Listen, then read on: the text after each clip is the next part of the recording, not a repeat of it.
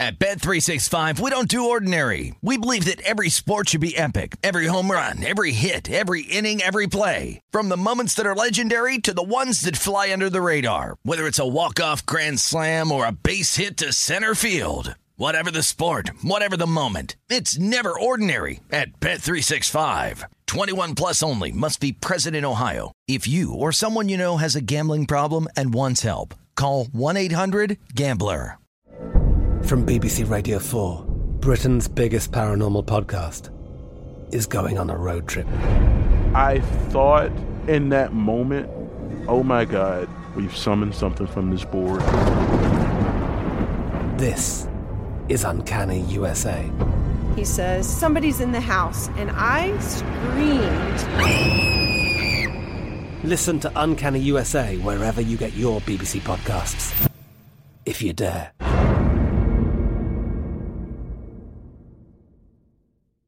What's up, this your boy Lil Duval, and check out my podcast, Conversations with Unc, on the Black Effect Podcast Network. Each and every Tuesday, Conversations with Unc podcast feature casuals and in-depth talk about ebbs and flows of life and the pursuit of happiness. Unlike my work on stage, I tap into a more serious and sensitive side to give life advice and simply offer words of encouragement, yet remind folks to never forget to laugh. Every Tuesday, listen to Conversation with Unc, hosted by Lil Duval on the Black Effect Podcast Network, iHeartRadio app, or wherever you get your podcasts. Presented by AT&T. Connecting changes everything. Check it out now. No doubt now. It's the Beating the Book podcast. Gil Alexander. Hope you're doing well. Hope you're staying safe during this global pandemic. Got some more pods for you for your enjoyment during this strange time. I'm not doing a numbers game at VEASAN this week, but decided I want to put out a pod here and add an exclusive podcast segment at the very end. This is all about The Last Dance, ESPN's 30 for 30 10-part docuseries on the final year of Michael Jordan's 6-championship run in the 90s. Such a great docuseries in so many ways, but I've tried to sort of say things that others aren't necessarily during the course of events here after parts 1 and 2, after parts 3 and 4, and now after parts 5 and 6, talking about reaction from both myself and Michael Wilbon. You know him best from PTI over at ESPN. Adam Stanko from the Rejecting the Screen podcast, who joins me a couple times on this podcast, and wanted to talk about some of the half-truths in there, some of the misleading points in the docuseries, some of the omissions, and then get into some of the betting lines of the biggest games of that stretch. About as comprehensive a look at The Last Dance as you will get. Oh, and the LaBradford Smith story as well towards the end, a Scottie Pippen story that you won't hear anywhere else except right here on the Beating the Book podcast. Enjoy. Welcome back to A Numbers Game with Gil Alexander. Back on A Numbers Game, just like the man said, Gil Alexander, live from San Francisco, Sirius XM Channel 204. Danny, did you get to watch the first 2 installments of the 10-part docuseries, The Last Dance? Oh yeah, on ESPN last night. Wouldn't miss it. What did you now? How old are you, Danny? Because you were not around, at least in a conscious way, for most of the Jordan years, right? Yeah, so I was born in 1996, so I'm 23, but grew up in Chicago, though, so it was ingrained in me, so ever since I was born. Listen, he's the greatest player who's ever lived. I will not be drawn into these ridiculous sports radio debates between him and LeBron, because LeBron is great, but if you ever put those two together on the same court in a game or series of consequence, you will never get me to believe that Michael Jordan wouldn't just mentally win that battle. Right. Because there was no better competitor, and there was nobody who could get into an opponent's head better than Michael Jordan could. But I find this thing so fascinating, and we'll go through the break on this, but the first thing that leaps to mind from that are the things that I either didn't remember, or more likely in this case, may not have even known. Because, I was a kid in junior high when Jordan was in college. And and, you know, in high school, I think when he went to the pros, and there's certain things that you remember, but you don't remember all the details of. One of which was this notion that in his second year, when he came back from injury, that he was held to a 14-minute time limit in games down the stretch. It was sort of the Bulls' way of quote unquote protecting him, but really maybe doing the old tankaroo back then as well. And Jordan was having none of it that prior to his explosion in the playoffs against the Celtics, where he scored 49 and 63 in consecutive games, even though the Celtics won both of those, as the Bulls entered the playoffs in 85-86 as an 8 seed after having won just 30 games. I don't remember that 14-minute limit. That was surprising to me. And I also don't remember in their 97-98 season, which is ostensibly what The Last Dance is about, I don't quite remember the Pippen drama as big as it was. Like, I remember he was out with an injury, but this was way worse than I ever thought it was or ever knew that it was. So those two things were shocking to me. I want to get back in after the break, though. I want to get back to the thing that I think was the biggest omission from parts 1 and 2, something that I remember that at least 15 seconds should have been devoted to, because it could have changed everything. Get to that coming back on A Numbers Game at VSiN, the Sports Betting Network. Welcome back to A Numbers Game with Gil Alexander. Back on A Numbers Game, brought to you by the BetMGM app. Gil Alexander in San Francisco, Danny Burke in Las Vegas. Parts 1 and 2 of The Last Dance, 30 for 30, ESPN's docuseries, began last night, pushed up from when it was supposed to air originally, but during the coronavirus pandemic, all the parties involved were like, yeah, let's push this up. We could probably do better. And by the way, they're not completely done with production on parts 9 and 10, but they'll get there by the time we're there. So let's flash up this tweet. This is, by the way, not the part that I was referring to when I was saying that something I thought was a glaring omission last night, but this is from David Purdom, which he put out on, I believe it was Friday, about just, how amazing for those who weren't around at the time and weren't, present for the amazement that was the two-time three-peating Chicago Bulls of the 90s. From a betting standpoint, the greatest thing about them, as David Purdom tweets here, is their amazing streak of being favored in professional basketball games.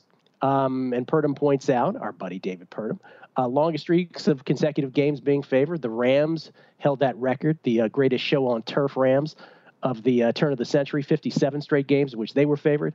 Bama in college football, 72 straight games between 2010 and 2015. The Astros, the cheating Astros, can I call them that? Allegedly, 2019, 84 straight games. I know it was 2017. Don't tweet me.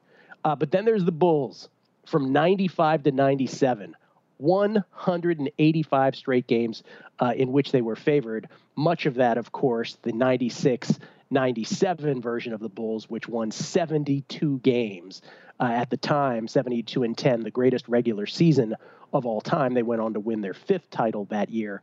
Keep in mind, of course, the Warriors broke that with a 73 and 9 season, middle of the last decade, but that was the year the Warriors lost to the Cavaliers. When they went scoreless, it should be pointed out, the last 4 minutes and 39 seconds of Game 7, the 73-win Warriors. Anyway, 185 straight games being favored by those 95 to 97 Bulls. So not having, been sort of, you were an infant when they were winning their 5th and 6th championships, then, Danny, did those two parts drive home for you more than you ever kind of could figure just how huge they were? I mean, just growing up in Chicago myself, I knew that I had to, study as much on Jordan as I needed to. And it wasn't even because it was a necessity. Obviously, I wanted to. I mean, I love watching the guy in old highlights and whatnot. But the thing that stood out to me that I didn't really know as much until watching this documentary, Gil, is just the upper management, how things were so transparent back then. I mean, Jerry Krause openly saying that it was going to be Phil's last season. I mean, I know that's pretty evident. But more so, the whole Scottie Pippen debacle was very interesting to me. Basically, how that was just such a mess, and he's openly saying that he's going to get traded here, and he's just incredibly underpaid. Now, I know it's relative back then to what it is now, but still, people put it up to a scale. It's just ridiculous to see that, Gil. I mean, how underappreciated and undervalued he was at the time. And I think Jordan says it best when, if you mention my name, you also have to mention Scottie Pippen. I think that's the most, the most prominent thing that Jordan does, and to recognize is that he's not taking all the credit in at any point just himself. He's always giving credit to his team, and especially to Scottie Pippen. So that's always fascinating to see, and you have to appreciate as being a fan. Yeah, no, I thought Jordan came off well with that. Listen, Danny, I had Scottie Pippen shoes. I didn't have I didn't have Air Jordans. I still have my Pippen somewhere. Loved those shoes. I mean, that Scottie Pippen was one of the top 50 players of all time in the National Basketball Association. And it should be pointed out that between the 2 3-peats, when Jordan went off and played baseball, which we'll get to, I'm sure, as the docuseries continues, Scottie Pippen was undoubtedly one of the best handful of players in the NBA. Arguably could have been MVP that season.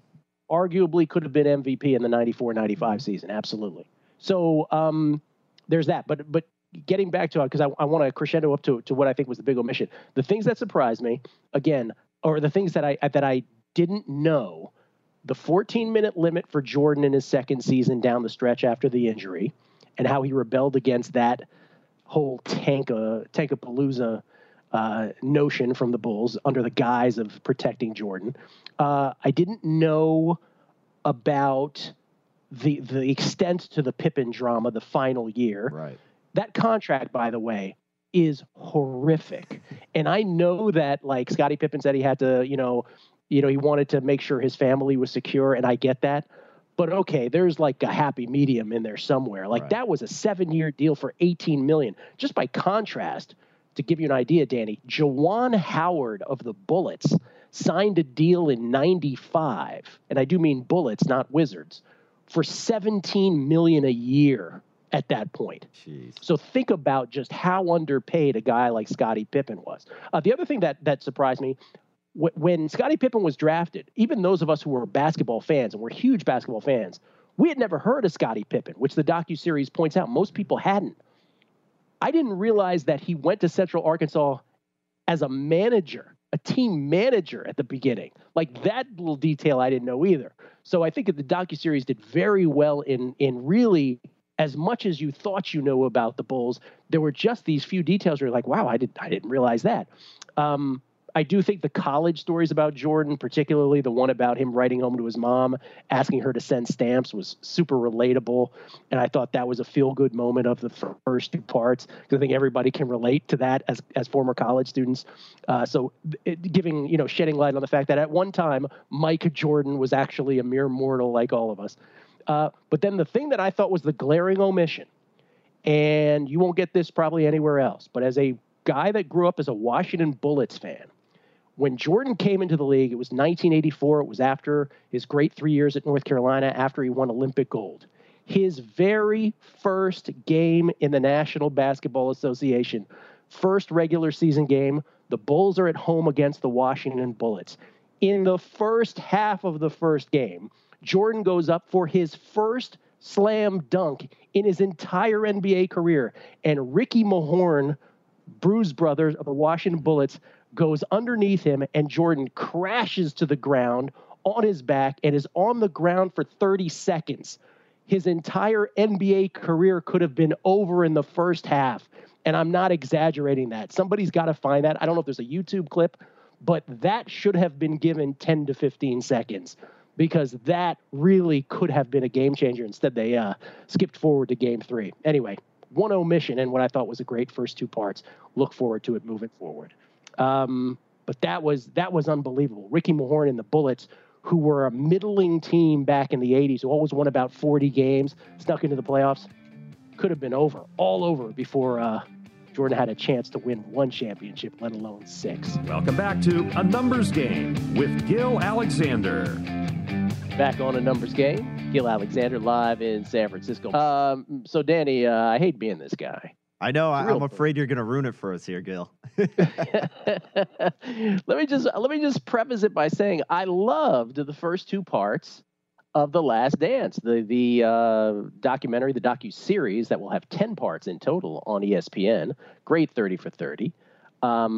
Despite the fact that yesterday I pointed out, I thought, there was a little omission. They could have thrown in the fact that in MJ's first game with the Bulls, his career might have been ended right there. So I thought that was worth 10, 15 seconds. But that was just a little thing, because I'm a Washington Bullets fan growing up. No one was into the NBA or college hoops more than I was. I was a kid who grew up in the D.C. area. We're right in the middle of ACC country. I mean, we breathed college basketball and loved Jordan. So, but here's the deal, Danny. And let me also just preface it by saying, and you get this, you do shows. We all make errors all the time, right? Like, there's not a show that goes by, Danny, where I don't make some dumb error, right? I'll say something that my brain, I'll be thinking one thing and then it'll come out of my mouth differently. But we're on live 10 hours a week, or I am anyway, on this show. So errors happen. I'm not talking about flipping errors. I'm just talking about you have this documentary that, by the way, 6.1 million people watched on Sunday night. 6.3, I think, for the first hour, 5.9 million the second hour. So by any measure, was a fabulous success for ESPN. But if you're doing a documentary, you actually have the time to vet what it is that you're doing. And I even talked about yesterday how there were some things that surprised me. And I talked about, I didn't realize the Scottie Pippen drama was quite that big heading into the 97 and into the 97-98 season. I didn't realize that he was a manager when he first got onto the Central Arkansas campus and team.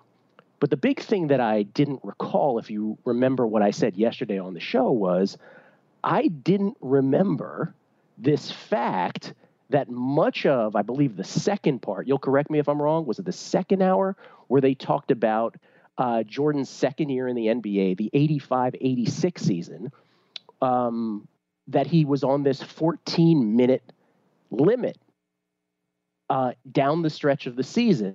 The Bulls, Jerry Krause basically saying, we want to protect you from your injury. Jordan had broken his foot early in the second year of his NBA career, and he missed, I think, 64 games in total.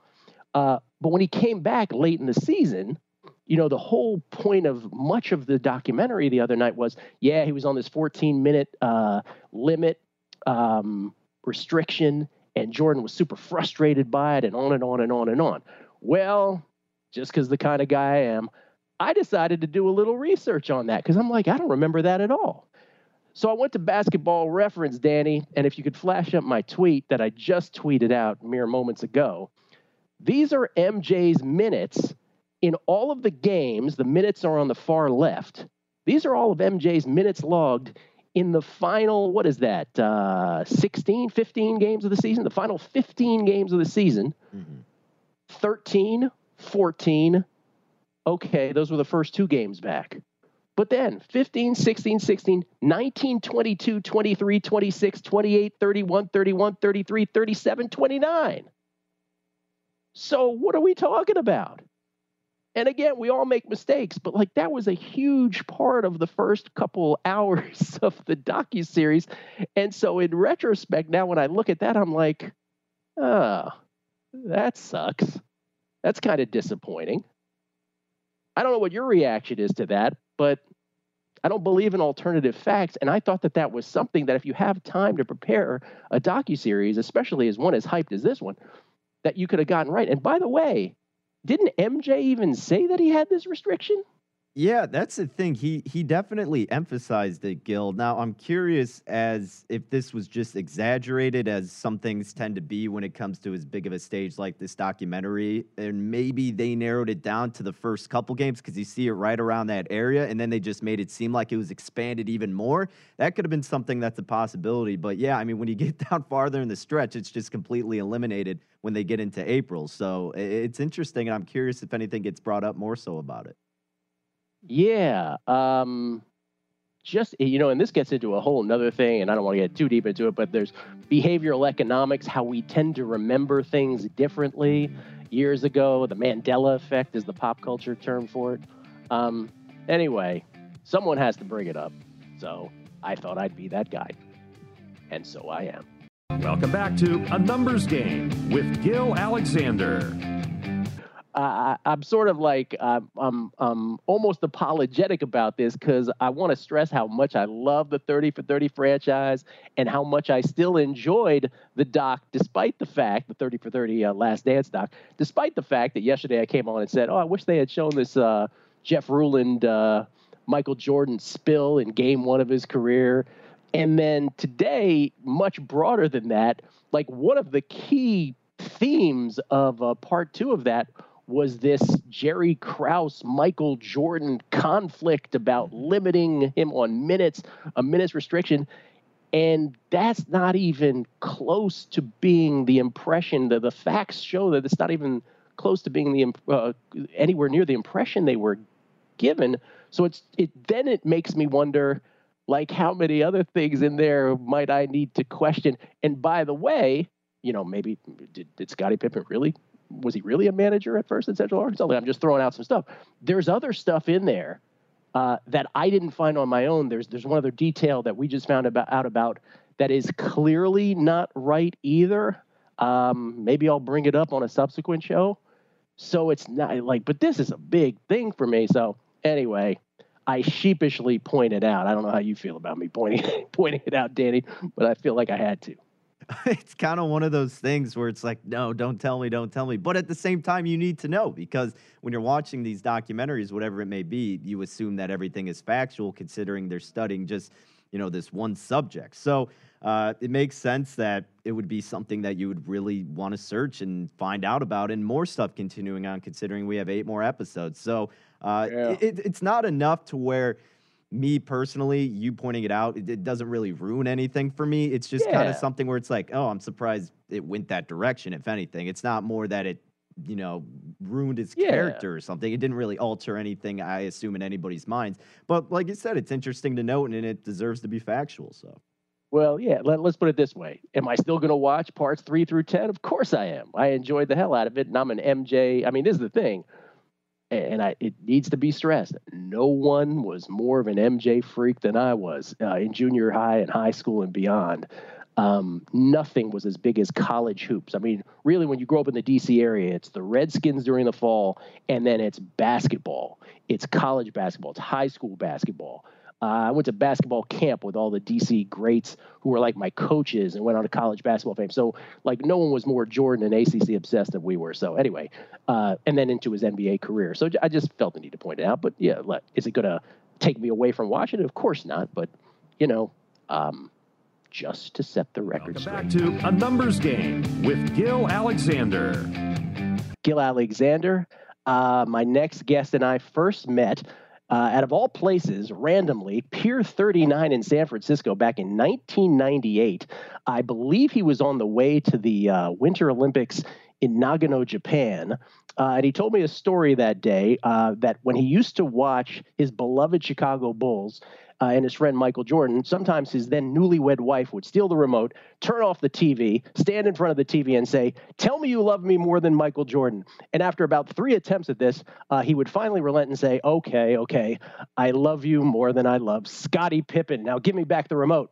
Ladies and gentlemen, half the PTI crew, along with Tony Kornheiser, it's the great Michael Wilbon. Good morning, Michael. Good morning. How do you remember this stuff? How do you remember all this? I never forgot that story. I never forgot that. I'm hoping to see if we can coax one of your favorite Jordan stories out of you coming up here. But first, it occurs to me, you just wrote this piece at The Undefeated, undefeated.com, for those who don't know. It's called The Last Dance, revealing a Michael Jordan you've never seen before. Among the details in there, you talked about how you would have named your son Jordan had it not been for your brother beating you to it with his son. But was there anything, I guess what's interesting to me is, was there anything in the first 2 episodes of this? Because you said you resisted the urge to watch more than 2. Was there anything in the first 2 episodes where someone who knows Michael as well as you do and follows that team as closely as you do that surprised you or that you learned? Yeah, sure. I mean, we're not around for the flights, team flights and locker room things and sort of private meetings and discussions and even if you're sort of privy to some of it, you got a lot of moving parts with 12 members on a team. And so I had no idea that Jerry Krause had told Phil Jackson, if you go 82-0, you're still not coming back. I mean, that's a stunner when you talk about breaking up a team, that a general manager has that much animosity directed toward a coach who winds up winning, if Phil won 11 rings as a coach and 2 as a player. I mean, Jerry Krause is not in Phil Jackson's class when it comes to just sort of basketball royalty, but yet he felt the need to tell Phil Jackson that. So that was one of them.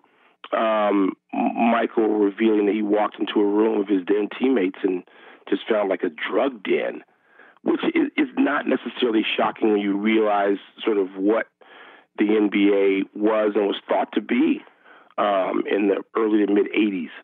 And before the league, just had to ride herd on people before some of the star players said, oh, no, you're not doing that to my career.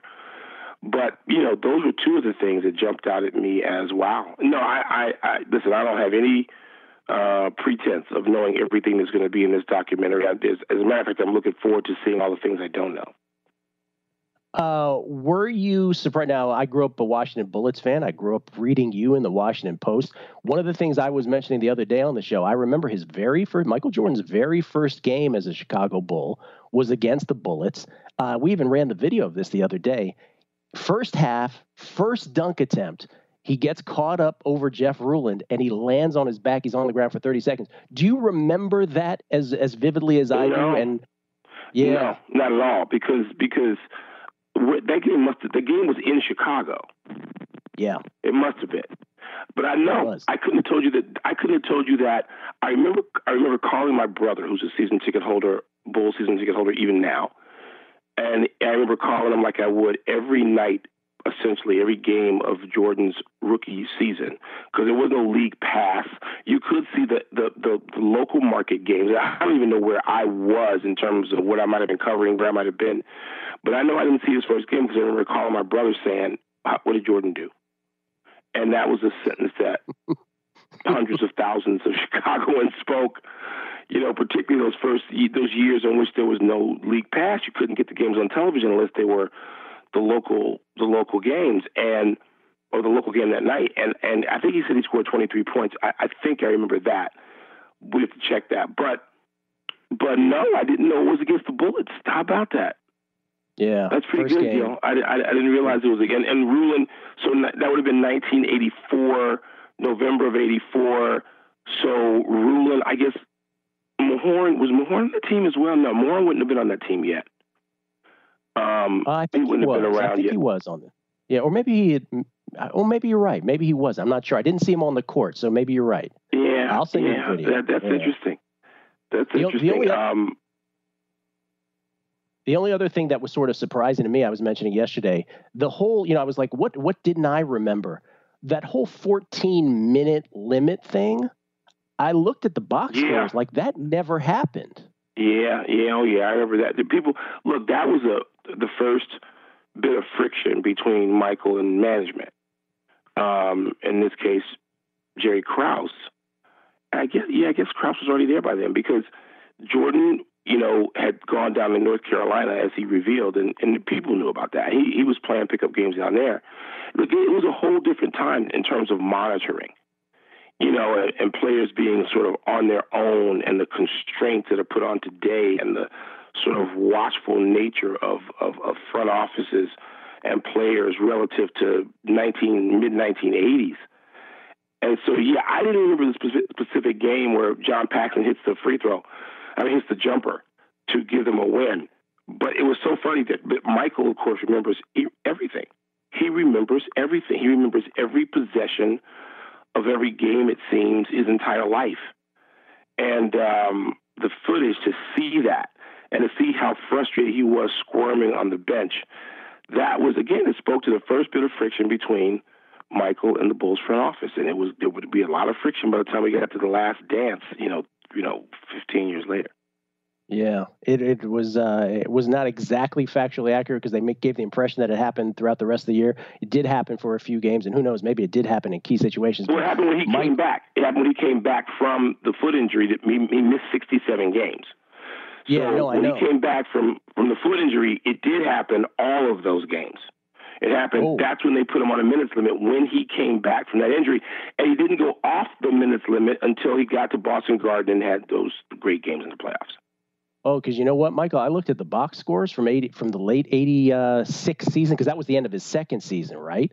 85, 86. Yeah, 85, 86. So the end of the end of that season. And the box scores tell something very differently. That was sort of a discrepancy that a lot of people are talking about. Like, I don't know if it was that long. So anyway, just a point that we were researching, and there seemed to be a discrepancy. I have to ask you this out of contractual obligation, because most of my audience is a gambling audience. To those conspiracy theorists who would say his absence between the two three-peats was because of something gambling related, you would say what? There was never any. People can have hunches all they want. There was never, if there's something, if there was anything to that,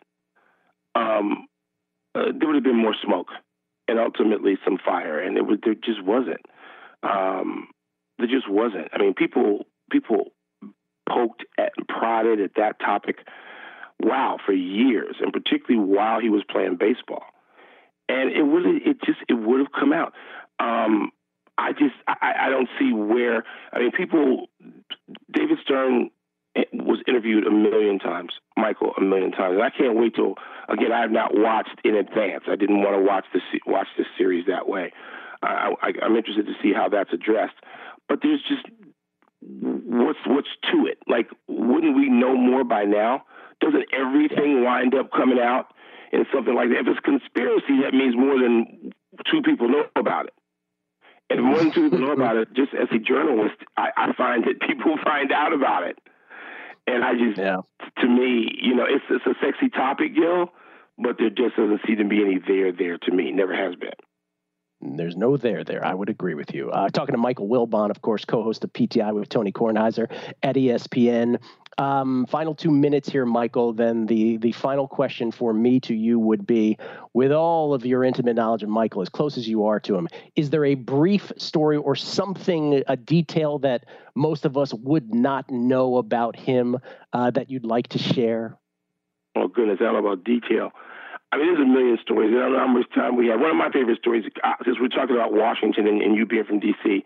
and me working there, still living there, I'll tell you the story about him coming back to Washington, his first game back in D.C. after he unretired. And so it's just before the double nickel game. He's in Washington to play the Bullets. And it's shoot around about 11 o'clock in the morning. And a limousine pulls up in front of Old Capitol Center, which I'm sure you remember well. Oh, yeah. And there's an attaché or somebody, a long stretch limousine, the kind of car you don't even see anymore in the culture. And the limousine pulls up, and attaché gets out and says to someone can I speak to Tim Hallam? And Tim Hallam was the director of Bulls Public Relations, and is still. And Tim said, yeah, what's going on? And he says, I'm with the Crown Princess of, and he names a country, and she would like to meet Mr. Jordan. And the window goes down. There's a woman in back of the car, of the limousine, being driven with a tiara. And she looks every bit the part of the crown princess of something or somewhere. And Hallam says, what? And the guy says, he repeats, I am so-and-so, and this is the crown princess of whatever, and she'd like to meet Mr. Jordan. And Hallam looks at this guy with total disdain and just says, buddy, there's a crown princess in every city. That's great. Michael, thank you so much.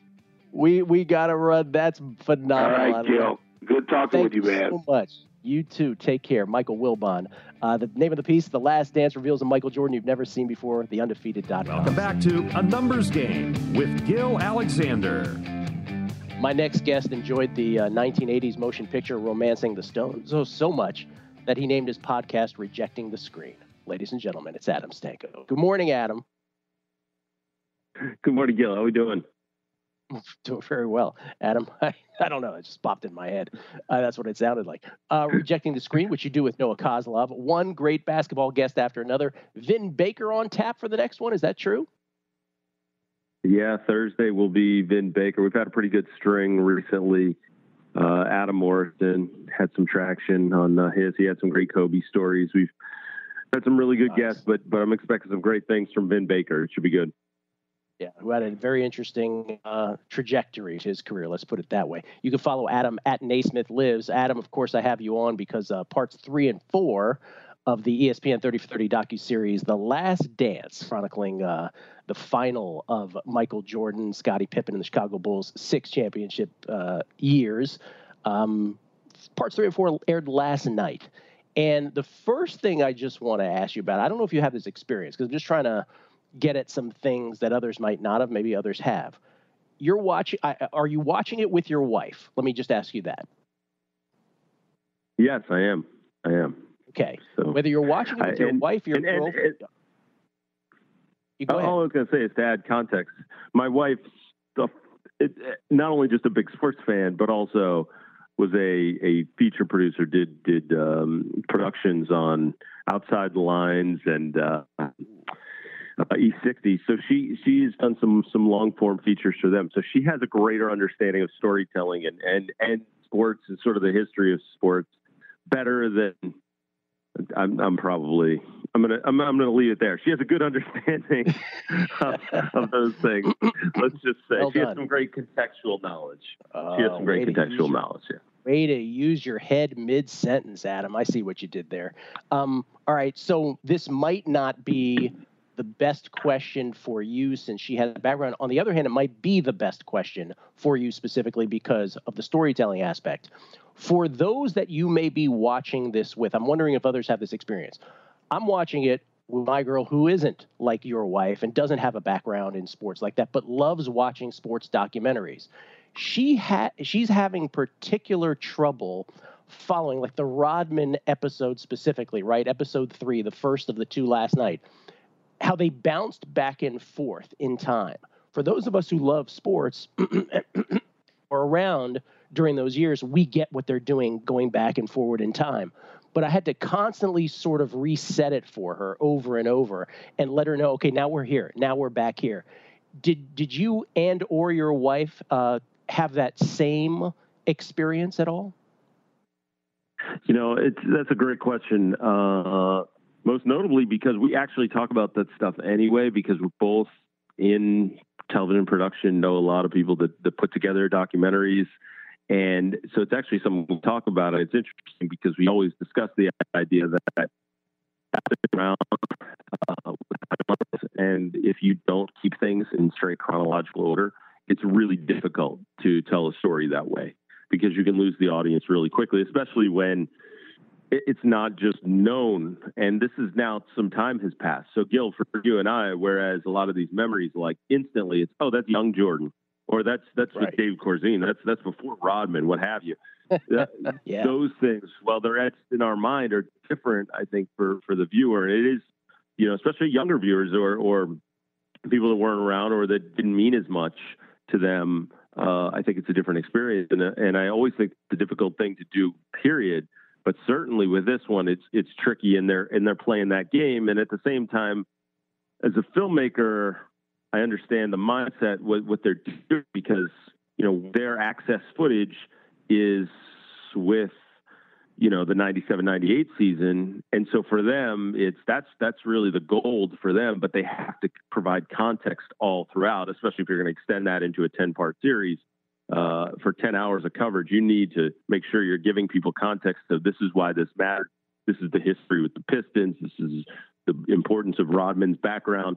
But I think playing around with timelines is awful tough. And I do think that, it's tricky. And there are times, though, even still, I mean, my wife will say, what was that or what was going on? And there, again, has to be provided some context. And also, I think the other thing, Gil, for me at least, the interesting part, even just following along on Twitter, I'm shocked at how much people didn't know. And so all these same people on Twitter that have made the LeBron over Jordan argument, especially, they're the ones saying, oh, I didn't realize, oh, wow, that game, he was really good against Boston in the playoffs, his rookie year. I'm like, what? You haven't seen that clip 100 times? You didn't watch Come Fly With Me? What are you talking about? So. Dude, I don't know why that bothers me so much, but like when they show like Trae Young's tweet on SportsCenter afterwards talking about MJ, I'm just like, I don't want to hear what Trae Young wasn't even around. Stop it. I couldn't care less what he has to say about this. I don't know why that bothers me so much. But just to, and you're so right about that, just to sort of put it in another context, like I remember everywhere I was during every Super Bowl. Like I remember whose house I was at. I remember where the TV was. I remember if I wasn't watching, like I just remember every single Super Bowl, who won and where I was at the time, just because it's so indelible as a sports fan in my mind. There's very few other things I remember that vividly as to where exactly I was. But when Michael Jordan did all of these individual things, I remember exactly where I was. The shot over Elo in college was going out that night to a certain place. I remember exactly how I ran out to go out right after that. The shot in the finals against the Lakers where he puts it up with one hand and lays it in with the left. I remember where I was for, that's how amazing this guy was. Yeah. And Gil, what's really interesting about you saying that is, like, again, these memories are so vivid. I mean, when I was growing up, I was a huge Isaiah Thomas fan, and I was a fan of those Pistons teams. My brother was a big Bulls fan.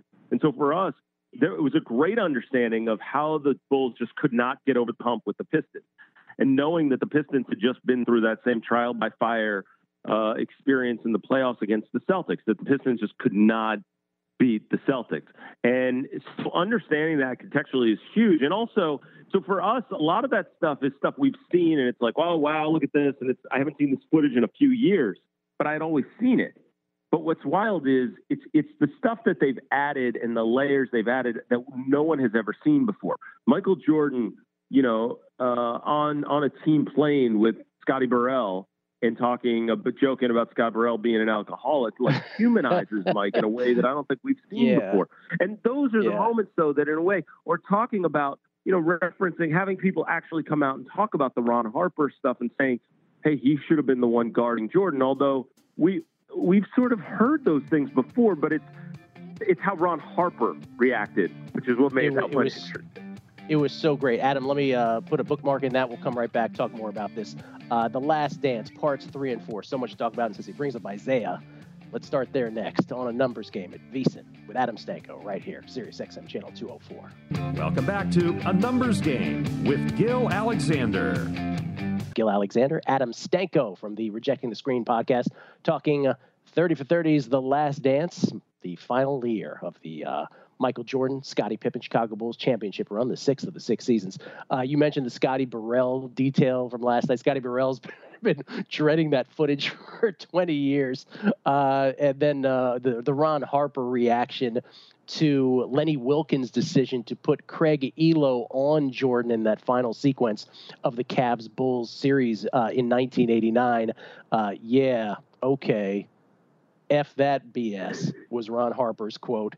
And there's always things that also from the first parts where I was like, okay, what didn't I remember? This is the other trick that time does to you. And the first couple episodes, I was like, all right, I didn't know Scottie Pippen was a manager when he first started at Central Arkansas. And the other detail I didn't remember was the 14-minute time limit, which turns out there was a reason I didn't remember that because it actually didn't happen the way they said it did. Last night for me, it was two things also.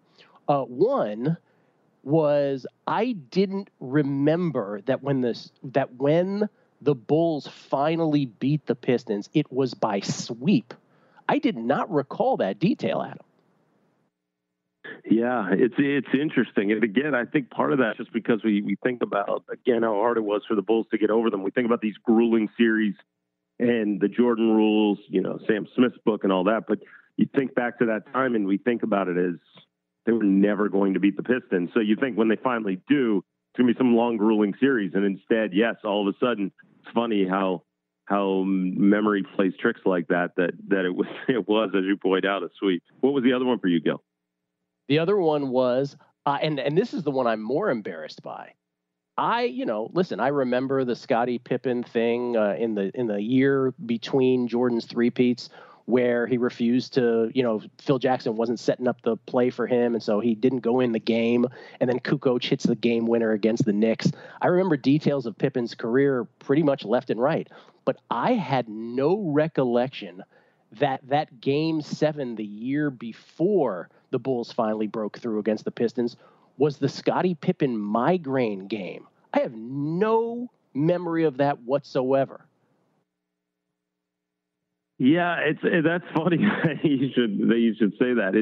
And in a weird way for me, some of these have melded together. Now the documentary was like, okay, that's right. That's how that happened. There's sort of these moments that are still brought up in time or in lore. And again, I think it goes back to like us having a different understanding, being, I hate to say, a bit older probably, but this younger generation of not understanding any of this stuff and not getting context. And of course, the hard part with all this is that you need the full picture to understand who MJ is. And what I'm really glad about with the documentary is not this argument about the greatest of all time, which is part of the reason Jordan released this. I mean, this footage I had heard about 20 years ago from people who were working at NBA Entertainment, and they were telling me about footage they had logged and, this crazy behind the scenes stuff and all this. And one day they're going to release it. And it was always sort of talked about, and you didn't think it'd ever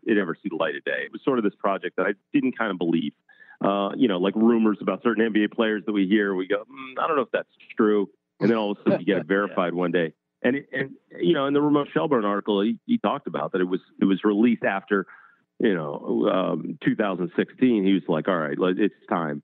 Jordan finally agreed to it. And he had the keys to this.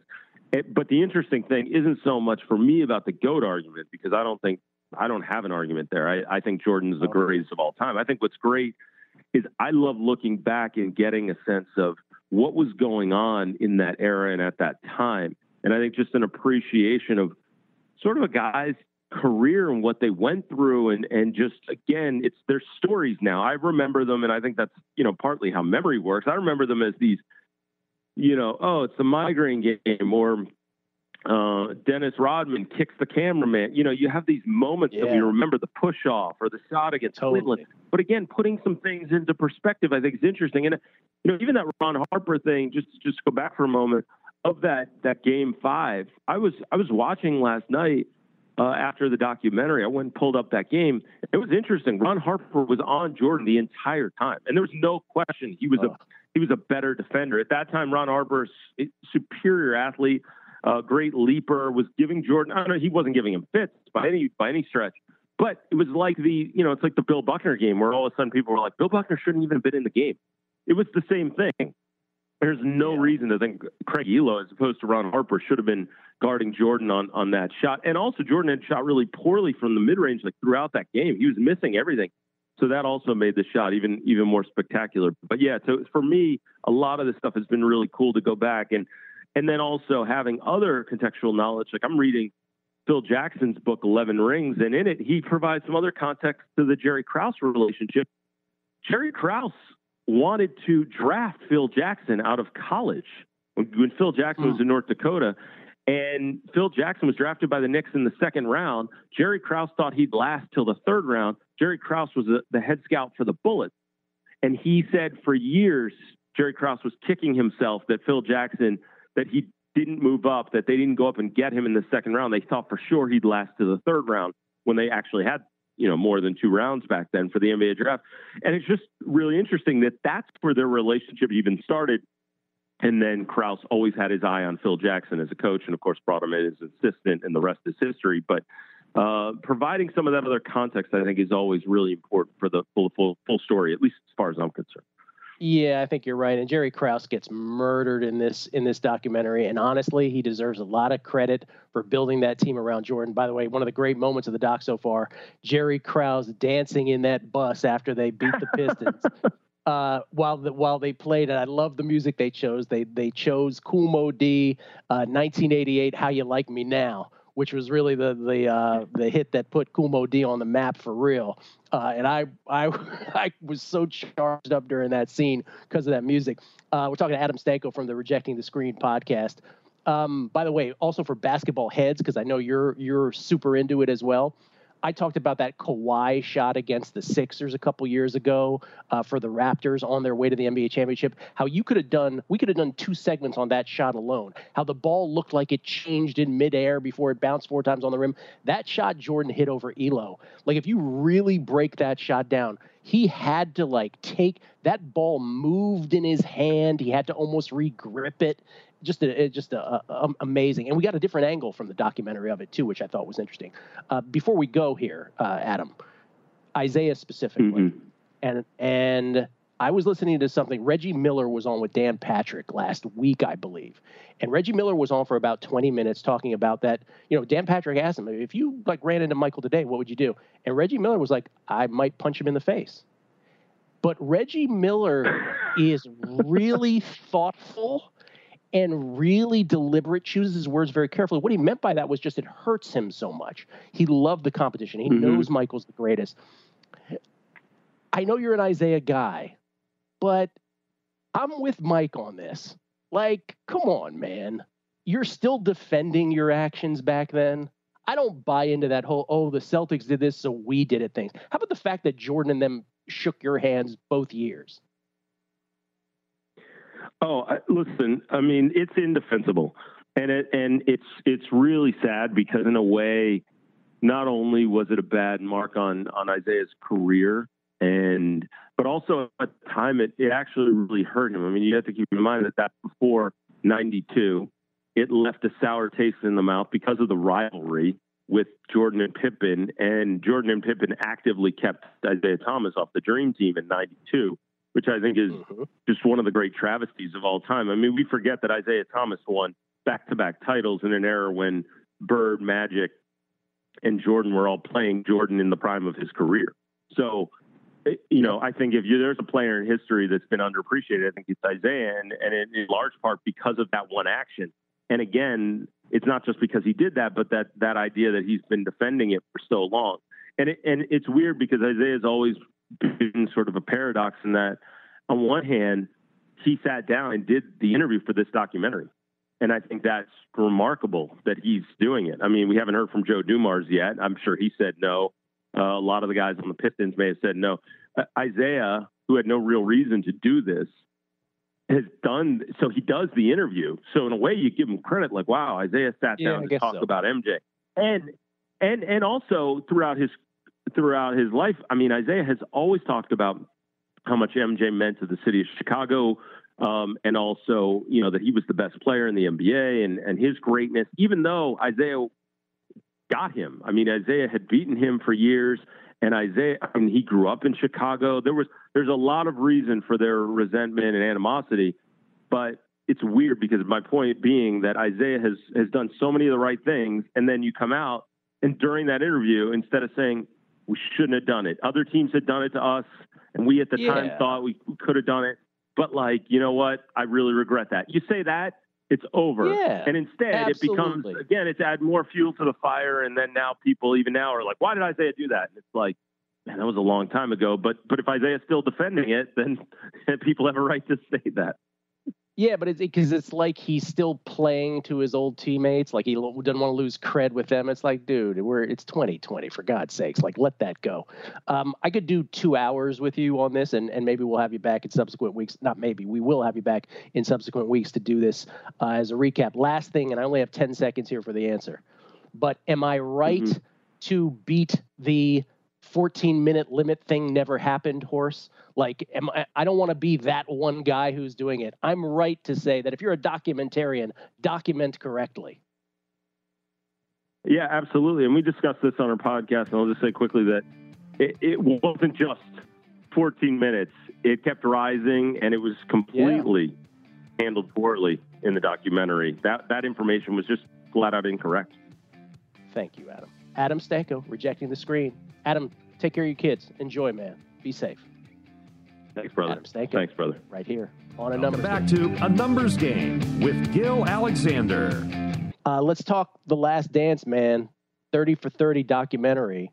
We're going to get into some of the betting lines here momentarily with Blake Mahoney from SportsOddsHistory.com. I was up late at night researching these betting lines for the Jordan years, but I got to highlight this once again, and I don't really mean the word highlight. I probably should say low light. As you know, Danny, last week I was on the show and I had Michael Wilbon on, Adam Stanko to talk about this. And I pointed out before all of that, I'm like, this whole deal in parts 1 and 2, where Jordan, the impression we were given is that Jordan, had this 14-minute limit for the rest of the season when he returned from injury in his second season, the 85-86 NBA season. It was just nonsense. And we could throw up the tweet that I put out. I went back and I logged all the games, his minutes, towards the end of the 86 season.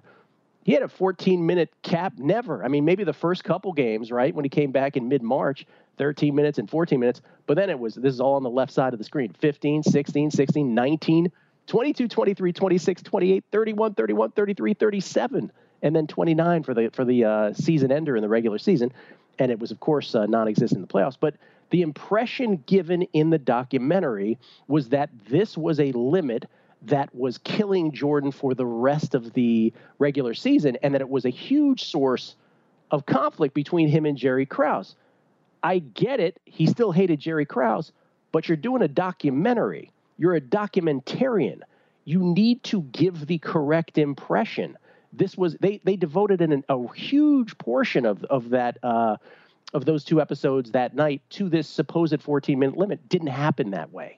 The other thing I sent you, there was also, they flashed up some standings. They had to apologize for this, where they flashed up standings from an early Jordan season. And if you look above the Bulls, you see Wizards and not Bullets listed.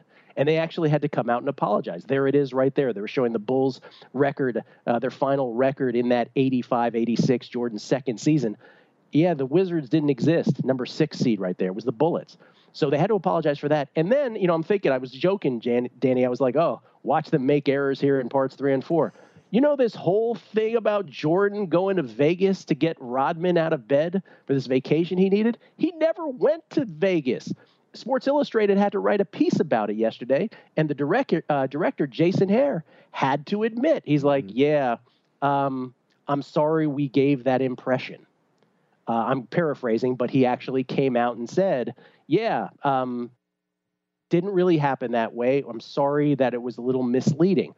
I'll get you the exact quote in a minute, but it's just, it's a documentary, Danny. And I keep asking people, and folks are starting to come to my side. It's like, you got to get this right. Come on. This isn't a 2-hour live radio show where we make mistakes every day. This is something that lives in perpetuity.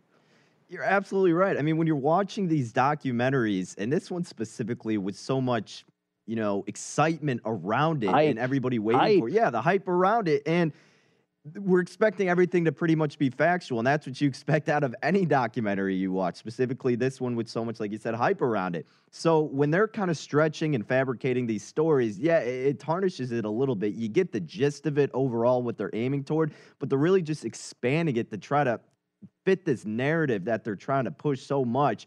And look, it happens all the time, but it shouldn't be a constant thing, especially with this documentary. And when I was watching it, at least too, Gil, I don't know if you felt this way, but when they were talking about Rodman going to Vegas, it seemed like when they were like, Jordan's going to get him out of Vegas, it was like, no way. Like Jordan just like randomly also in the season flew to Vegas. It seemed a little bit too good to be true. Yeah, and by the way, just to clarify, it didn't come out of Jordan's mouth. Here's the quote from Jason Hare. I wish that we were better at identifying to people that Michael didn't get on a plane and go to Vegas to get him, but he did grab him out of bed. Listen, for those 3 or 4 people on Twitter who are like, I didn't think he went to Vegas, I rewatched it last night. It's between episodes 3 and 4. They totally gave the wrong impression. Betting lines next on A Numbers Game at VSiN from the Jordan years. Welcome back to A Numbers Game with Gil Alexander. It is A Numbers Game. Gil Alexander, live from San Francisco. So yesterday, we've all been watching The Last Dance, 30 for 30 doc, and I want to stress that, while I'm pointing out some of the fake outs, the misleading stuff in the documentary, which kind of, diminishes it for me, it does. it's still fascinating to watch, and we all still remember, those of us of a certain age, still remember living through the Jordan years. And I want to give credit to Chad Rance on Twitter, who gave me the idea yesterday. He was like, hey, you think you can tell us about these betting lines on some of these series and the games? And I'm like, well, I can't, but that's a great idea. I'll have to research it. And he suggested having Chrissy or Vinny or Jimmy on. Chrissy chimed in because I did ask him about it. And from the sports book perspective, he said, you're talking about Chris Andrews now, I remember the 2 Utah series, talking about the 2 finals, the last 2 championship finals, and the Portland series, which was the one before that. So basically the final three-peat. He said they were huge decisions in the book's favor, where he was perched. And he was basically saying, pretty sure we needed the Bulls all the time. We needed them versus the Lakers in the first championship too. Overall, Jordan was fine with him. He said he sort of felt the rise of Jordan before the curve and adjusted accordingly. So that was Chris's reaction to it. And then I remembered, I've had this gentleman on many times on the show, several times, most prominently, I think most recently, when we did our whole best of the decade, 2010 to 2019, where we went through every sport, the best sports betting teams of each decade in every sport. His name is Blake Mahoney. He's from sportsbettingodds.com, and we welcome him in now to help us through this. Good morning to you, Blake. Good morning, Bill. How you doing? I'm doing great, man. You're at SO History, by the way, on Twitter. People should know. So because I hadn't heard from you yesterday. Yeah, go ahead. Oh, sorry. That's sportsoddeshistory.com, by the way. Sportsoddeshistory.com. We should, on Twitter, though. What's your Twitter handle? You got it. SO History. At SO History. I'm sorry if I misspoke there. All right. So I got most of these. So I looked all of this up myself last night, but I want to help. Wonder if you could help us fill in the blanks, because your site is fabulous. So let's start, and we're just going to highlight through the years here. Oh, it's phenomenal, dude. I recommend it to anybody who wants to look at historical betting odds. It's about as great of a treasure of that as you can find anywhere. So let's start with year 2, if we could, Blake. The famous series that was highlighted in the 30 for 30, The Last Dance doc, when Jordan, in his second year, he came back from injury. He played the last stretch of games of the regular season. They ended up playing the Celtics.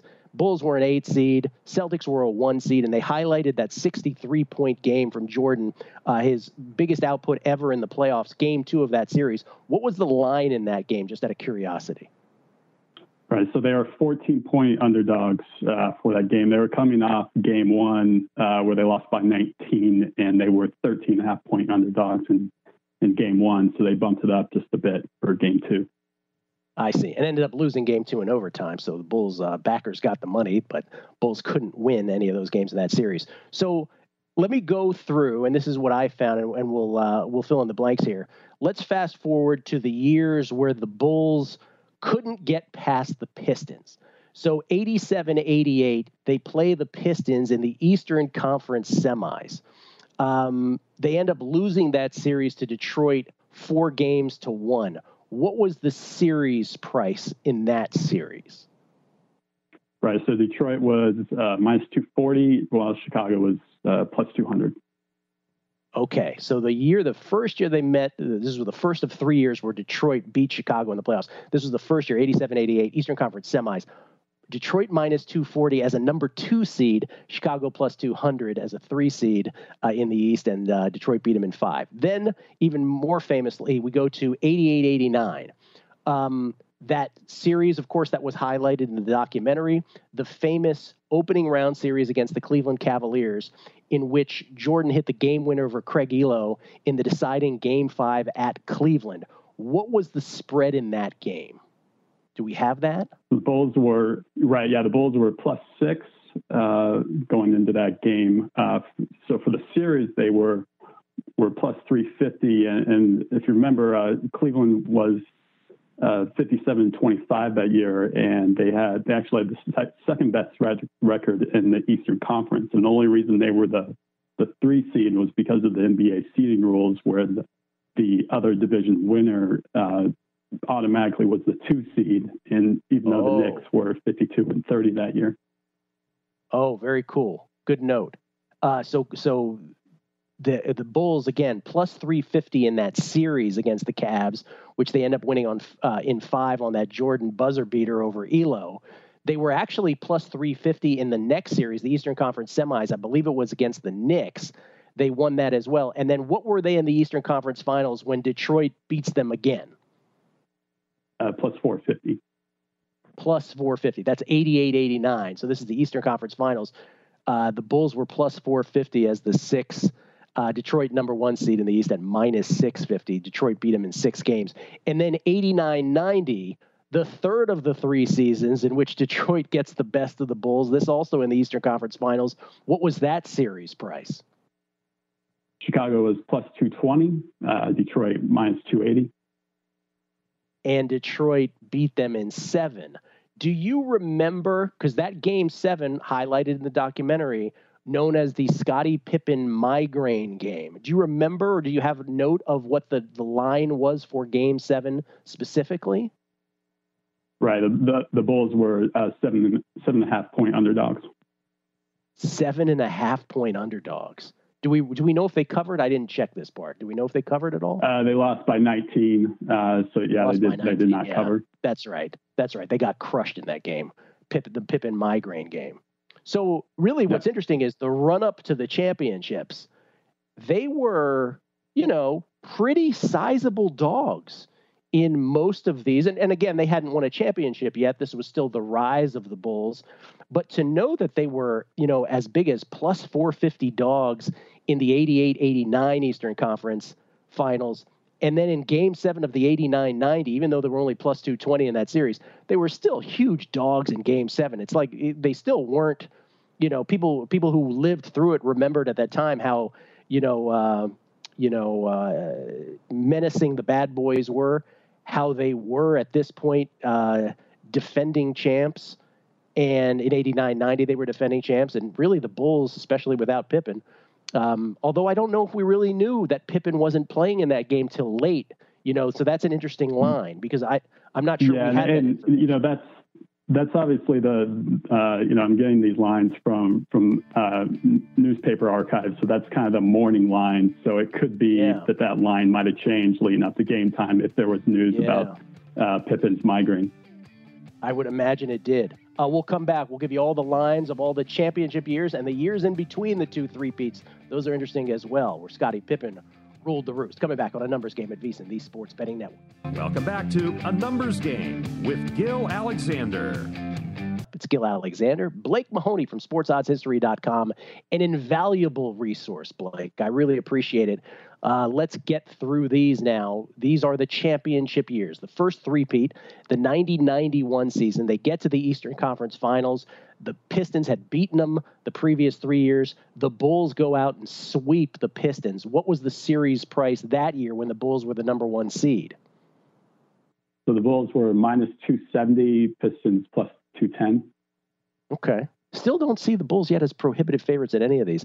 And then in the finals that year, they take on the Lakers. We saw this in the documentary. The Lakers ended up winning game 1, and then the Bulls beat them in 5, dominated afterwards. What was the pre-flop series price in the NBA Finals? Bulls minus 200, Lakers plus 170. And you have another great note on your site. On November 2nd of that season, so November 2nd of 1990, you could have gotten the Bulls to win the championship at as high as 7-1. That's about as high as they got at any point in that season. 7-1. Obviously, they do end up winning their first of 6 titles with Jordan. Okay, then 91-92, the Bulls end up in the Eastern Conference Finals against the Knicks, and the Knicks take them to 7. What was the pre-flop on that? I mean, the Bulls probably were huge favorites, and they got taken to 7 there. Right, yeah. So Chicago that year was 67-15, and so Chicago's minus 2,500 in that Eastern Conference Finals. Wow, and they had to go 7 to eliminate the Knicks. Then in the NBA Finals, that was Eastern Conference Finals against the Knicks. NBA Finals, they take on the Portland Trailblazers. That was the finals. We haven't yet seen it in the documentary, but that's the one where Michael just starts hitting threes and, puts his hands in the air like, I don't know what's happening, looking over at Magic Johnson on the side of the court. They played the Blazers. What were they pre-flop series price? Minus 250. Minus 250. and you could get them. The best price you could get on them that year was back in November of 91 at plus 250. So again, like not all that spectacular, and minus 250, not that huge of a favorite in the NBA Finals in 91-92 against the Blazers. Then year 3 of the first three-peat in the Eastern Conference Finals, they take on the Knicks. The Knicks were the number 1 seed in the Eastern Conference that year, and the Bulls were 2. Mm-hmm. Correct. What was the series price? So Chicago was minus 150 for that Eastern Conference Finals. And ended up beating them in 6 games, beat the Knicks in 6. And then the 92-93 Finals, the third of the first three-peat, the third title, they take on Charles Barkley and the Phoenix Suns, where Charles Barkley famously said, it's our destiny to win the NBA title. And Michael Jordan shot back, it's your destiny to get beat by us. And that's exactly what the Bulls did. What were they pre-flop series there? Chicago was minus 240, and that was with Phoenix having home court. Phoenix having home court. That's right. By the way, best price you get on the Bulls at any point that season was plus 120 on November 6, 1992. By the way, that was one of those strange years where you could get them at plus 120 in November, but you'd actually get the best price was actually right before the playoffs at 3-1. So you could get plus 300 right before the playoffs. Yeah. Right, and the Suns were actually the favorites going into the playoffs, but that obviously flipped by the time they reached the finals. Yeah. All right, then Jordan goes off and he plays baseball. And he plays it he leaves the game of basketball for 17 months total. The 93-94 season, he's not around at all. This is Scottie Pippen's year. He is an NBA All-Star. He's a first-team NBA All-Star, Defensive Player of the Year. He is just, by any stretch, one of the dominant players in the NBA that year. We haven't gotten to it in the documentary yet, but that's what the Bulls were. Their season win total was 44 that year. They exceeded it by 11 games, had 55 wins on that season. But they go to the Eastern Conference Finals. Here are the Knicks' opportunity to play them without Jordan. And this is the famous Game 7, or this is the famous series, I should say, where Scottie Pippen actually sits, refuses to go in the game. The Bulls were up. This is Game 3 of this series against the Knicks. The Bulls were actually up by 20. They squandered a 20-point lead with 1.8 seconds left in the game. Phil Jackson draws up a play for Tony Kukoc. Pippen's like, forget this. I'm sitting on the bench. Kukoc ends up hitting the game winner to put that series at Knicks 2, Bulls 1. So the Bulls stayed alive, but they end up losing in 7. What was the pre-flop on that series? Chicago was plus 160, and for Game 7, they were 4.5-point underdogs.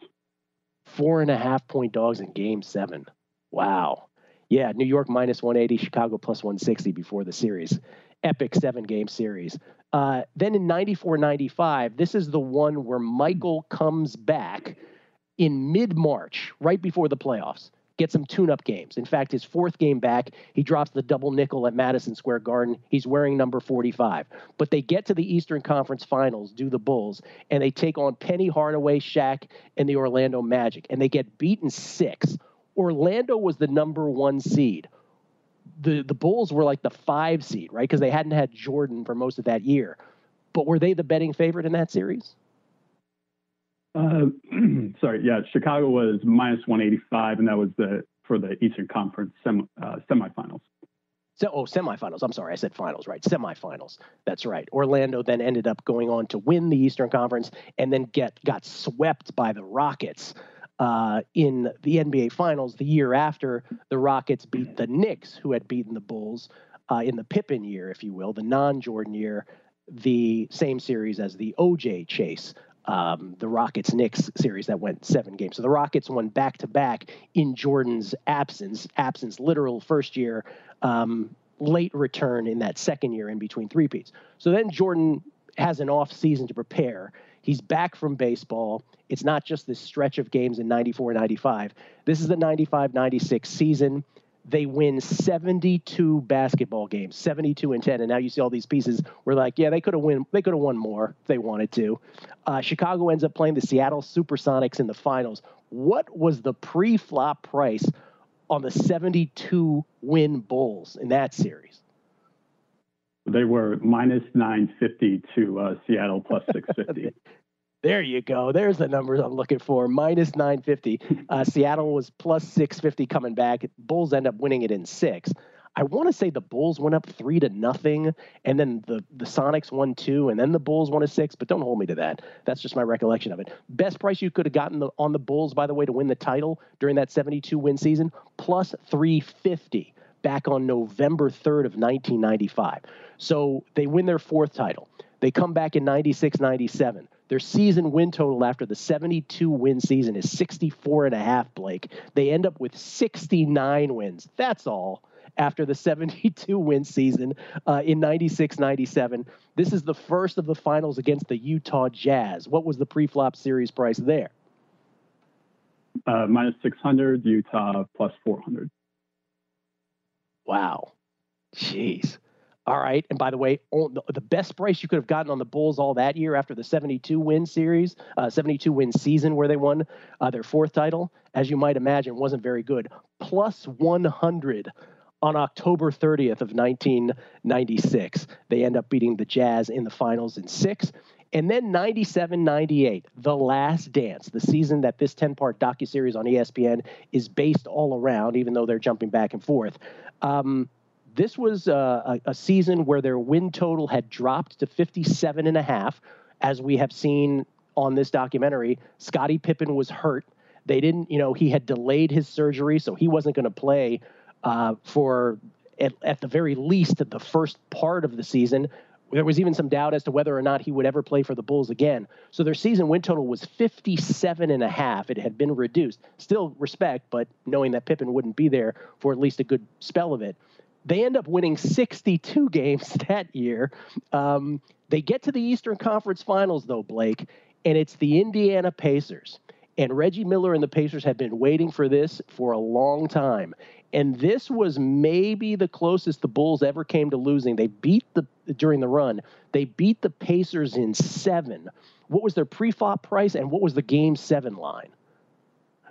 They're minus 600 for the series, and then 8-point favorites for Game 7, and they only ended up winning by 5. Only ended up winning by 5. And I want to say, and again, this on memory, I think Tony Kukoc went off in that game. So, Jordan was still their leading scorer, but I think Kukoc was their second leading scorer. He hit a bunch of shots in the second half that were key in that game.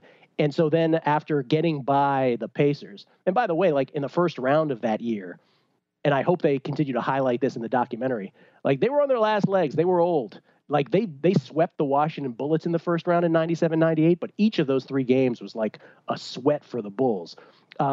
So they get past the Pacers, the Eastern Conference Finals. They play the Jazz again. The Jazz are waiting for them yet again.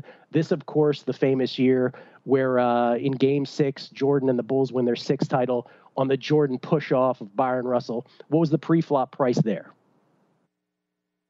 So Utah had home court there, but Chicago was still a slight minus 115 favorite. And then, minus 115. Minus 115. I have him at minus 125, but somewhere in that pocket. And the Jazz were just a slight dog at plus 105. The best price you could get on the Bulls during the regular season was actually the same price you could get them for just before the playoffs. Plus 140 on Halloween, plus 140 just before that postseason. Blake Mahoney at SO History. The site is sportoddshistory.com. Pardon me. sportoddshistory.com. Blake, an invaluable resource, man. I can't thank you enough. Yep. Thank you. Blake Mahoney, who I had a ball researching that stuff last night. And thank you to him for filling in all the blanks. Just phenomenal information. That's how the Bulls were assessed in the betting markets throughout their 6 championships, in between and before. Back to A Numbers Game with Gil All right, now we are Alexander. post-episode 5 and 6 of ESPN's 30 for 30 docuseries, The Last Dance. Still to come, episode 7 to 10. But in the week that I was off from work, thought I'd get some reaction to 5 and 6 and throw this up as a podcast with our buddy from the Rejecting the Screen podcast, Adam Stanko. What's up, Adam? How are you? Gil, good to talk to you, man. Yeah, I get to see you, man, with your City T-shirt. I like it. Of course, people listening to the pod can't see that, so that's sort of irrelevant. That's true. That's true. So, all right, 5 and 6. I didn't love the episodes, but still, nonetheless, captivating in its own way because we lived it. We lived through the Jordan years. What did you think? Yeah, I'll tell you, early on in episode 5, and for a refresher for people, it was the All-Star stuff and the Kobe Bryant stuff. I was still fascinated by some of the behind-the-scenes video that you don't typically get a chance to see. So Jordan talking about how Kobe's basically taking it all on himself and all he cares about is trying to score and go one-on-one. That's the stuff that's fascinating. And I think it's fascinating for two reasons. One, because Jordan hasn't allowed that, and the NBA by default hasn't allowed that kind of stuff to come out, right? We haven't seen that side of Jordan as much. They've sort of kept that under lock and key. And also the fact that, like, to me, that's the interesting part is like the stuff that we don't know about already. A lot of these other storylines, the handshake stuff with the Pistons that's been blown up. Yeah, sure. The Jordan rules, the Sun series against Barkley, all those kinds of things. Like we remember fondly. I mean, or that, Jordan he needed some encouragement to distribute the ball, or that Phil Jackson has an affinity for Native American culture. Those are all things I knew before coming into this stuff. But it's those moments. And it's funny, actually, about the Kobe stuff. A buddy of mine worked at NBA Entertainment during the stretch where they were logging a lot of this footage in the late 90s. And he had told me a story at the time that after the Bulls had played the Sixers in a game, the interviewers were asking Jordan some question about Iverson, and he gave this great answer. The kid's got a lot of talent. I really appreciate his game. He's the future, all this stuff. They get to the locker room, and Jordan is like behind the scenes now, and he's like, that MF and weed smoker, that kid is a punk, whatever. And he's like ripping into Iverson. And meanwhile, they have a great they have a great relationship now. But like, that's what his real thoughts were. And that's what I always found fascinating was like, what does Jordan really think about the other guys in the league? Not what's he going to say to the media. So that story you just told. So now we're sort of getting off the actual documentary itself. But the rumor that I heard, and I don't know if this is true or if you've heard this, is that the reason that Jordan ultimately decided to release the footage is because Jason Hare did the Iverson doc, and Jordan had been such a fan of that doc. But I understand that the reason that Iverson is not in this doc is because Jason Hare kind of showed him that footage that you were just talking about, and Iverson was like, that ain't cool, and he's not in it. So he idolized Jordan, and he might have this great relationship, but he's not in the doc because of that. Because I think Jason Hare thought it was like sort of a joke to show him, hey, look at this.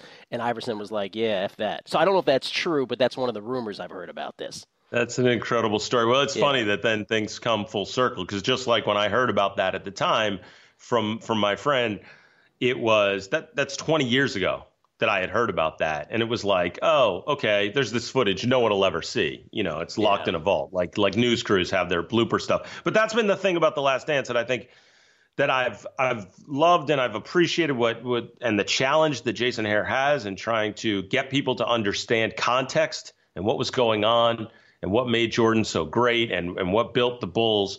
Well, but the timelines get tricky as he's going back and forth. And one of the things that I've actually had sort of an issue with watching is that, and I know they're trying to make it feel as big as possible, but all the times that they're coming in and out of commercial break, for those of us that aren't necessarily in the media business, but like to go in and out of break, they're using like celebrity endorsements and they're telling little stories. And oftentimes they're not even great stories. Flat. It's just, those are falling so flat. Yes. Yeah.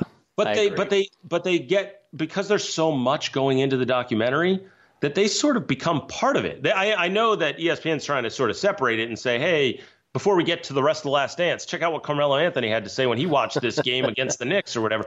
But it's like it sort of becomes part of the doc, and I think in a way like oversaturates it in a way with bad stuff that I don't necessarily need. Yeah. So there's a couple of things you were saying there. I'm trying to remember them all. But one of them, last week when you and I talked, I mentioned, if you watch this with your wife or your girlfriend, which might have come off as sexist to some. I hope it didn't. But someone who was not as into Jordan, say, as you were, and you had to really explain the timeline to them. Even I now am starting to get annoyed by the timeline jumps sometimes, which I think you might have intimated right there. But it's like, okay, and I had to keep explaining. I'm like, okay, well, now they're back to year 6, the last dance year. And again, prefacing it all by saying Jason Hare had a monumental task. And this is the main thing, because most of my comments during this, in the attempt to say something different that no one else is saying, have been of this nature of, here's what I thought was an omission. Here's what I thought was like a half-truth or misleading. And so I hope it doesn't come across, I'm sure inevitably it will, that I'm like, terrible. That's not at all what I mean. What I mean is that we were all so immersed in Jordan's career, especially like you and I who grew up on the East Coast, who grew up in, and I always say this, in D.C., we were right in the middle of Big East and ACC country, and we were obsessed with Jordan, obsessed. The Lenny Bias, Michael Jordan years. So, some of the things that came across to me yesterday is most of this audience is a gambling-focused audience. And so most of the folks who are listening to this pod are probably going to be like, wow, I wish they really had fleshed out more of the gambling allegations part of it.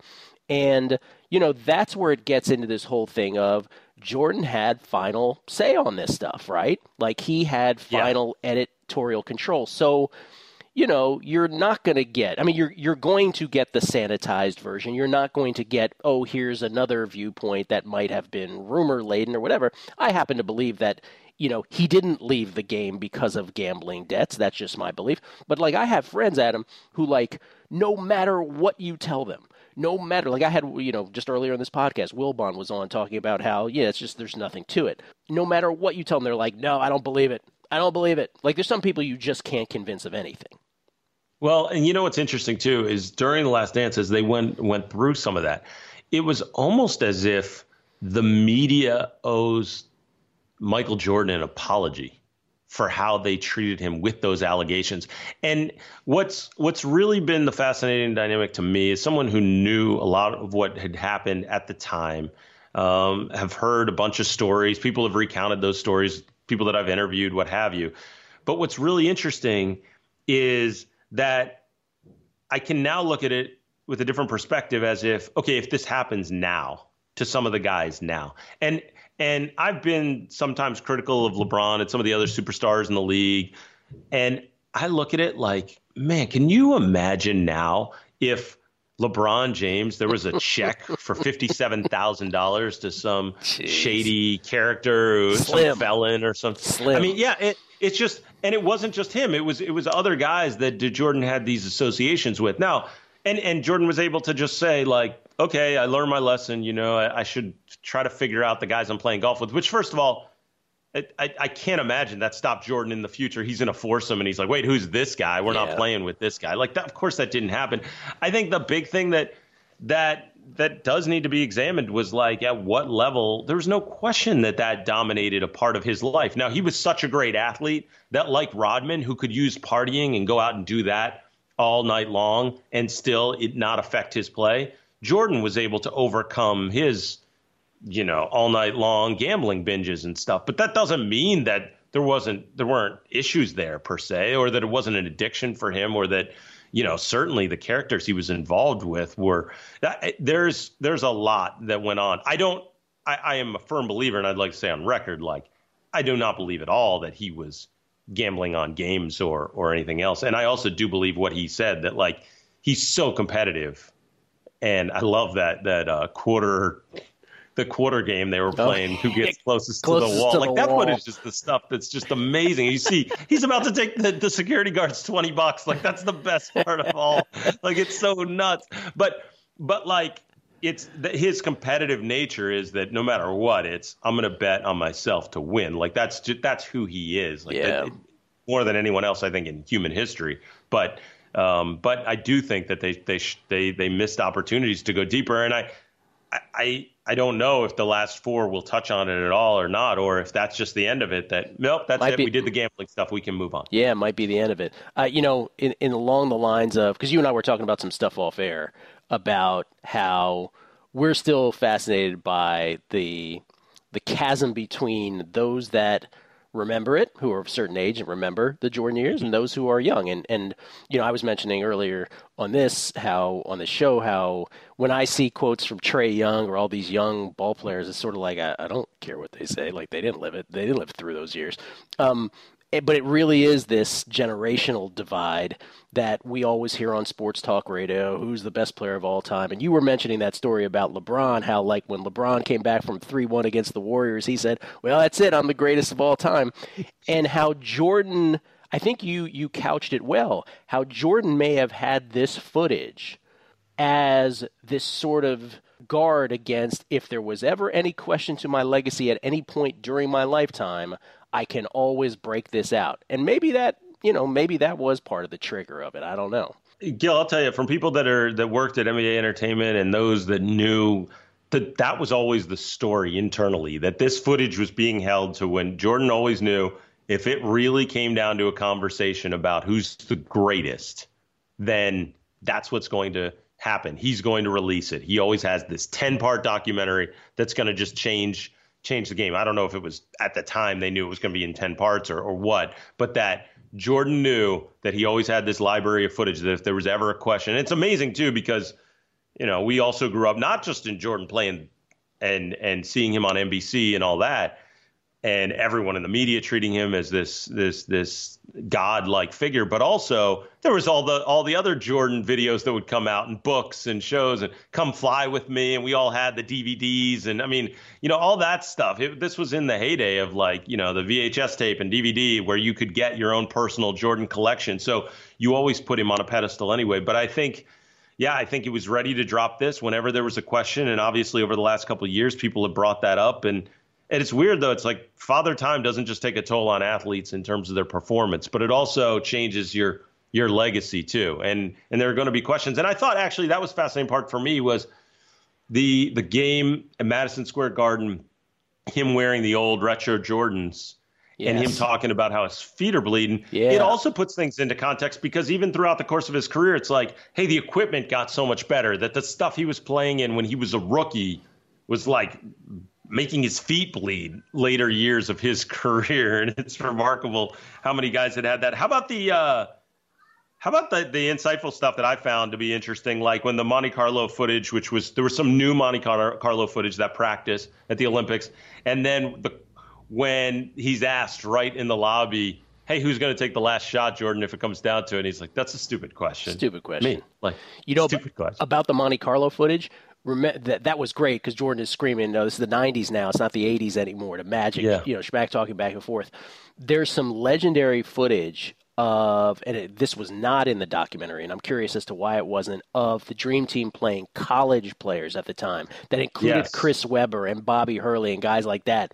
A decision, I guess, not to put that in, maybe. I don't know. Maybe they didn't have access. Yeah, it's interesting. And I've interviewed PJ Carlesimo about that, who's an assistant on that team. And PJ had talked about, the back and forth. I mean, there's always been the question as to whether Coach K threw that game. I mean, not Coach K, whether Chuck Daly threw that game. And that was the question. Krzyzewski was part of that staff, and people had wondered whether that was the case. I mean, I think it was guys like Rodney Rogers played in that game, Penny Hardaway. But yeah, they couldn't stay in front of Hurley. And the Dream Team documentary on NBA TV went over a lot of that stuff about whether there were questions. But yeah, it's amazing that they didn't include that. Also, if you're going to put the full scope of what happened at the Olympics, that was the story. The only team ever to beat the Dream Team. It was in a scrimmage, and it was an amazing group of college players at that time. Yeah. And I'm glad there were there was no half truths or misleading stuff like the 14-minute limit or the, Michael supposedly going to Vegas, which never happened. The one, besides like random thoughts, like I had random thoughts. One was like Jordan's eyes bother me. Maybe he should get his liver checked. Like that's one thing that I think like should. I hear you. Yeah, I had that. There's like a yellow tint to it. I know. Mike, you better get that checked out.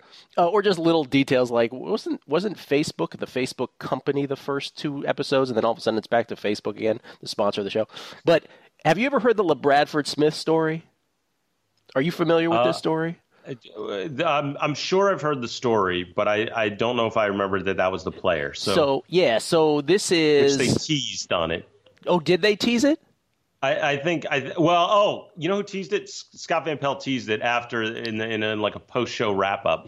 He didn't say the story. He said just wait till they get to the LaBradford Smith story. It figures he would know because he's a DC guy. So it's, and this falls under the category of stuff I'd like to have, I'd like for them to have acknowledged for at least 20 seconds, like my thing from the first game of his career where Jeff Ruland, he got upended by Jeff Ruland. His career could have been over his very first game. So this is the Bulls' third championship season. So this is late in the 92-93 season. This is March of 93. The Bulls are going for the three-peat, which was covered, I guess, in this last episode that season. So we're probably not going to get the LaBradford Smith story. But this is March of 93, so the Bulls are kind of cruising into the postseason, and the Bullets just suck like they always did. And they had drafted LaBradford Smith a couple years earlier in the first round out of Louisville. And LaBradford Smith was just a marginal player, but they had, the Bulls and the Bullets, a home-and-home back-to-back in Chicago and D.C. in March. And I actually looked up the box scores just to verify all the details because I saw this story. So March 19th of 1993 is the first game in Chicago. March 20th was the second game. So you can look up the box scores at Basketball Reference. So on March 19th, the Bulls, it's the games in Chicago, the Bulls end up winning the game by 5 points, but LaBradford Smith of the Bullets goes off, and he scores 37 points on 15 of 20 shooting, and he was 7 for 7 from the line. And, the first thing I was like, did LaBradford Smith, this had to be LaBradford Smith's career high. So I went into his game log, and sure enough, the next most points LaBradford Smith ever scored in a basketball game in the NBA, at the NBA level was 22. This was just some an outlier. Yeah, complete outlier. I used to get Basketball Digest when I was a kid, and there was always a there was always a page, the game I'll never forget. And I imagine that LaBradford Smith, this would have been his. So he scores 37, and this is the first night of a back-to-back against the Bulls. And on the way off the court, LaBradford Smith goes up to Jordan and goes, "Hey, good game, Mike." This is the worst possible thing he could have said. So Mike, and you could just imagine Mike, that glare that he gives, probably was like, "Oh yeah."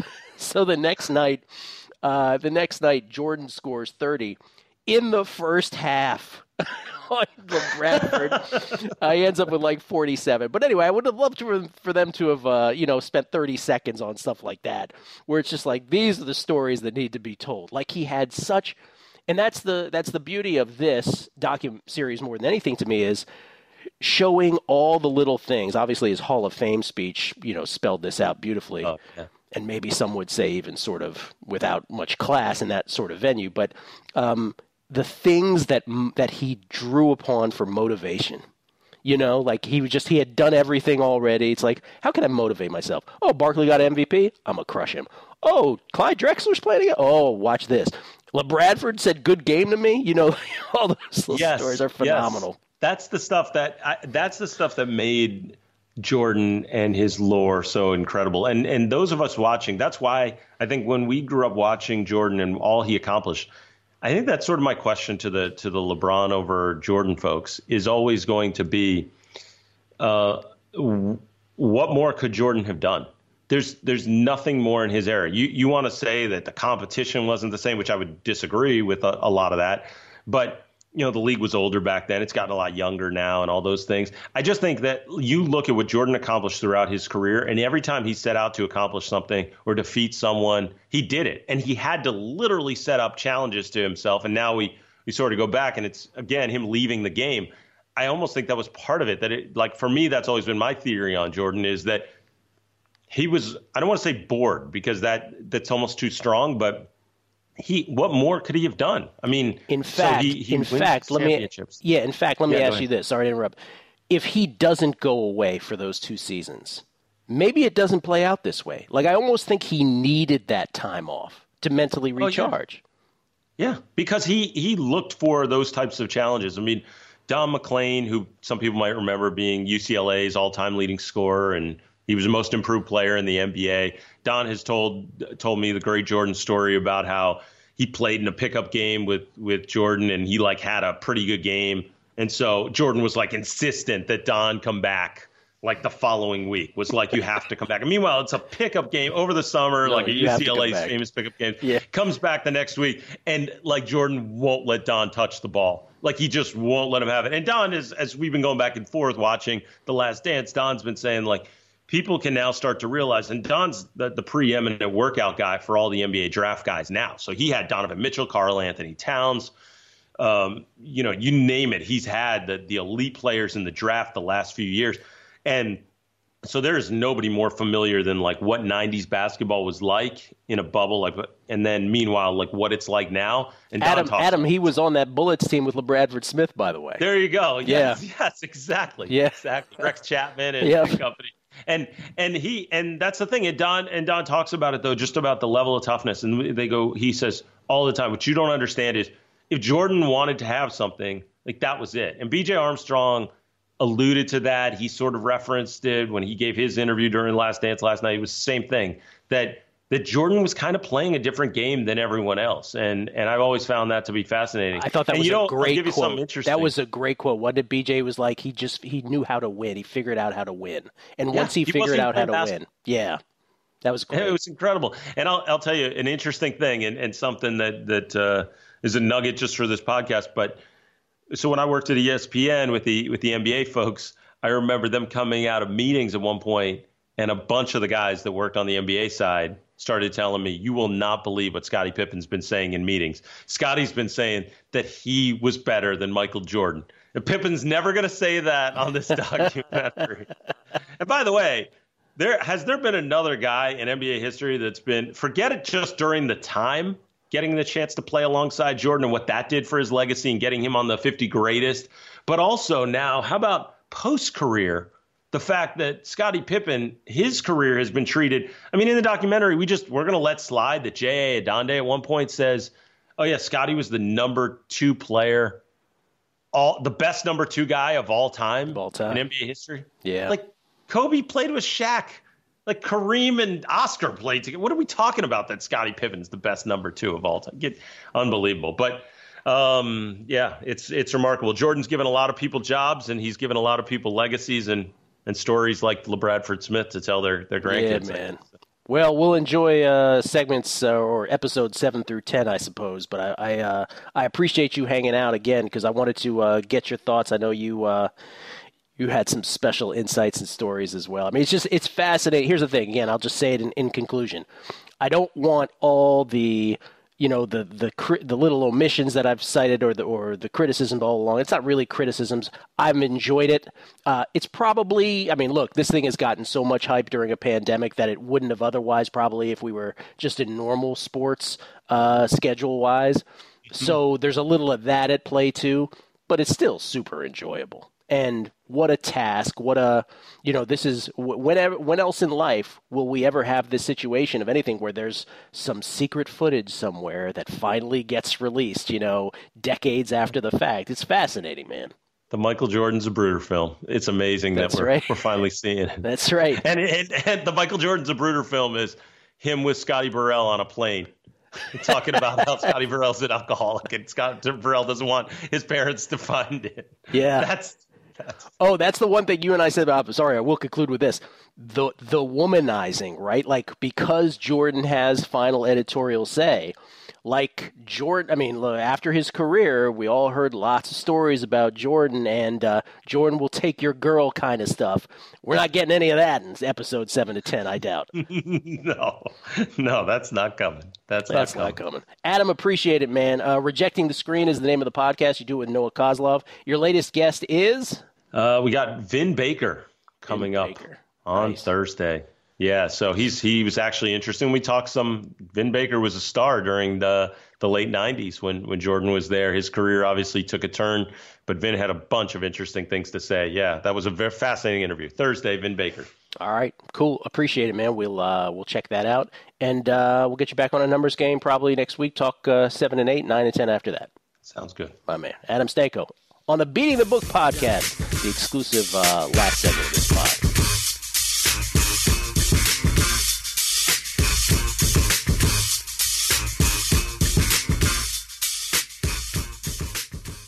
At At Bet365, we don't do ordinary. We believe that every sport should be epic. Every home run, every hit, every inning, every play. From the moments that are legendary to the ones that fly under the radar. Whether it's a walk-off grand slam or a base hit to center field. Whatever the sport, whatever the moment. It's never ordinary at Bet365. 21 plus only. Must be present in Ohio. If you or someone you know has a gambling problem and wants help, call 1-800-GAMBLER.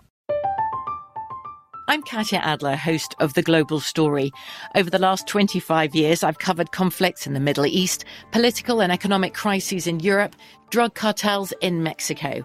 Now I'm covering the stories behind the news all over the world in conversation with those who break it. Join me Monday to Friday to find out what's happening, why, and what it all means.